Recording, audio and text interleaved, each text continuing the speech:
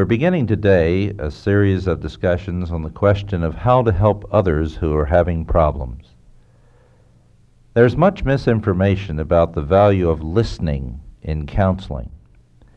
And since you're probably going to talk to somebody somewhere, someplace about his life and try to help some other Christian or other person somewhere, you probably need to know something about this question of listening. Chances are that you've heard said 100 times over that you can do a lot of good for somebody just by listening to him, just by being a listening ear, just by being someone to whom he can take his cares and his troubles and share them with him. Well, of course, there is a place for listening of that sort, but you know, there isn't really very much that gets done when we listen that way. As a matter of fact, so much has been said about the value of such listening that I'm going to have to say some things about the dangers of such listening. There is a lot of misinformation about this question. Now, all counseling involves listening. Don't misunderstand me. Unless you listen, you're not going to get the information you need to help another person. But while listening is a truly vital aspect of counseling, it is but one aspect. It is not the all-in-all of counseling, as some seem to claim. Listening is but a means to an end. It's sort of like a battery in a car. Now, the battery is not the only thing. Nobody ever drove a battery down the street. But without a battery, of course, the car isn't going to run either. So it's vital, but it is only one part of the car. And it's important that you use this listening in the proper way. The battery is of no value in and of itself. The battery must be connected to the rest of the car and must produce the results in the car that it can produce so that the car can run. And so it is with listening. Listening in and of itself is but a dangerous kind of thing when it is isolated and abstracted from the purposes that the Bible gives us for listening. So we're going to talk about listening now for a little while. Today, I'd like you to turn to Proverbs, verse 13 of chapter 18. And I'm reading from the Berkeley translation, which is an excellent modern translation of the Old Testament. And here is what we read in Proverbs 18:13. He who answers before he hears, it is a folly to him and a reproach. The text suggests that we are often too anxious to speak. Have you ever thought about that? Maybe that's the way you are. Maybe you are much too ready to speak.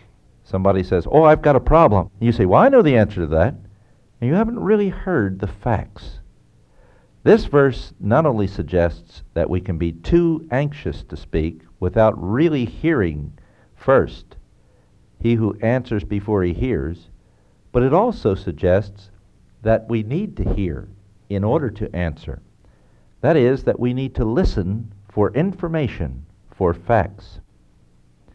Why are people too anxious to speak, as this text suggests? Well, I'll give you a few answers to that. Certainly I couldn't give you all of them. Some people have a few pat answers or a few pat solutions for everything. Life is a lot more complex than that. The Bible makes that abundantly clear to us. Men's problems are different. There are diversities of problems and there are diversities of biblical solutions to those problems. But there are some people who think that one answer meets every need. Usually these are people who say things like, "Well, let's pray about it. Let's just pray about it." Very often these people will assume that praying is going to solve all the problems. The trouble is that I have people who come into counseling week after week after week at our counseling center here in Philadelphia who tell me that they've prayed about their problems, but they didn't get answers. So prayer alone is not usually the way that God says that a problem is solved. I'm not speaking against prayer, but very seldom does prayer stand by itself in the Scriptures. For example, in Philippians 4, where so many people read the verse that says, "Don't be worried about anything, but in everything by prayer and supplication with thanksgiving let your requests be made known unto God, And the peace of God that passes all understanding will guard your hearts and minds like a sentinel in Christ Jesus. They stop right there. And they say, see, it says, if you want to stop worrying and you want to have the peace that passes all understanding to guard your hearts and minds, then you just have to pray. But that isn't where the verse ends. It goes on to talk about your thoughts. And it says to think on those things that are lovely and pure and true and honorable and so on. If a person wants peace, he not only prays, but he gets his mind fixed on the right things, on the biblically acceptable things. But not even then does it stop. The passage goes on to say, and those things which you have both learned and seen and heard in me, practice, and then the God of peace will be with you. So the passage suggests three things are necessary to deal with this question of worry and to bring peace. Prayerful, thankful, laying of the problem before God, putting it out of our minds and putting the right kinds of thoughts into our minds, the ones that God wants there, focusing on the right things, and then following His will in the Scriptures. So people who say, I've prayed about it and leave it right there, usually have forgotten that the Bible says more than just to pray. Very seldom is prayer alone the only answer to our problems. It is never the answer to our problems alone when the Bible tells us to do something else about it. So people who have a few pat answers or one pat solution to everything, like let's pray about it, are people who often are too anxious to speak, and so they don't listen enough to hear what the real dimensions of the problem may be. Then there are people who don't listen enough because they fail to recognize and distinguish the true diversity. They stereotype everything. Oh, this is just like the thing that I saw last week in such and such a life and so-and-so's case and so forth, and they just put everything that seemed to be alike in the same basket. But things deceive us. Things that sound alike, look alike, that seem alike, are not always alike. Underneath of the superficial similarities, often there are great differences, and even the same results come sometimes from different causes. A person may have a red nose because he fell asleep under the sun lamp, because he's growing a pimple on it, because he's boozing, or because somebody punched him in it. But you see, it's the same effect from 4 different causes, and perhaps 100 different causes possible for red noses. And these are some reasons why some people do not listen enough. They move on because they put all things in the same basket. And then there are some people who fail to distinguish the levels of response.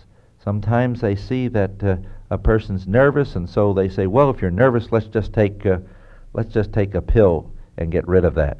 But he may be nervous because he's evading the income tax. And he may be evading the income tax because he has a life of lying and a life of evasion in other areas. And so, which level are we working on? These are the kinds of things that a person needs to listen for. And so in this first talk on listening, biblical listening, let's remember, Proverbs 18 says, he who answers before he hears, it is a folly and shame to him.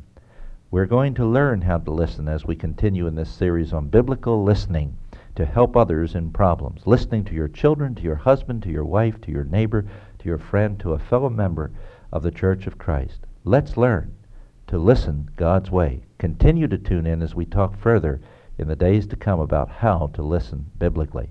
Lord, help us not to answer before we hear. We pray in Christ's name. Amen.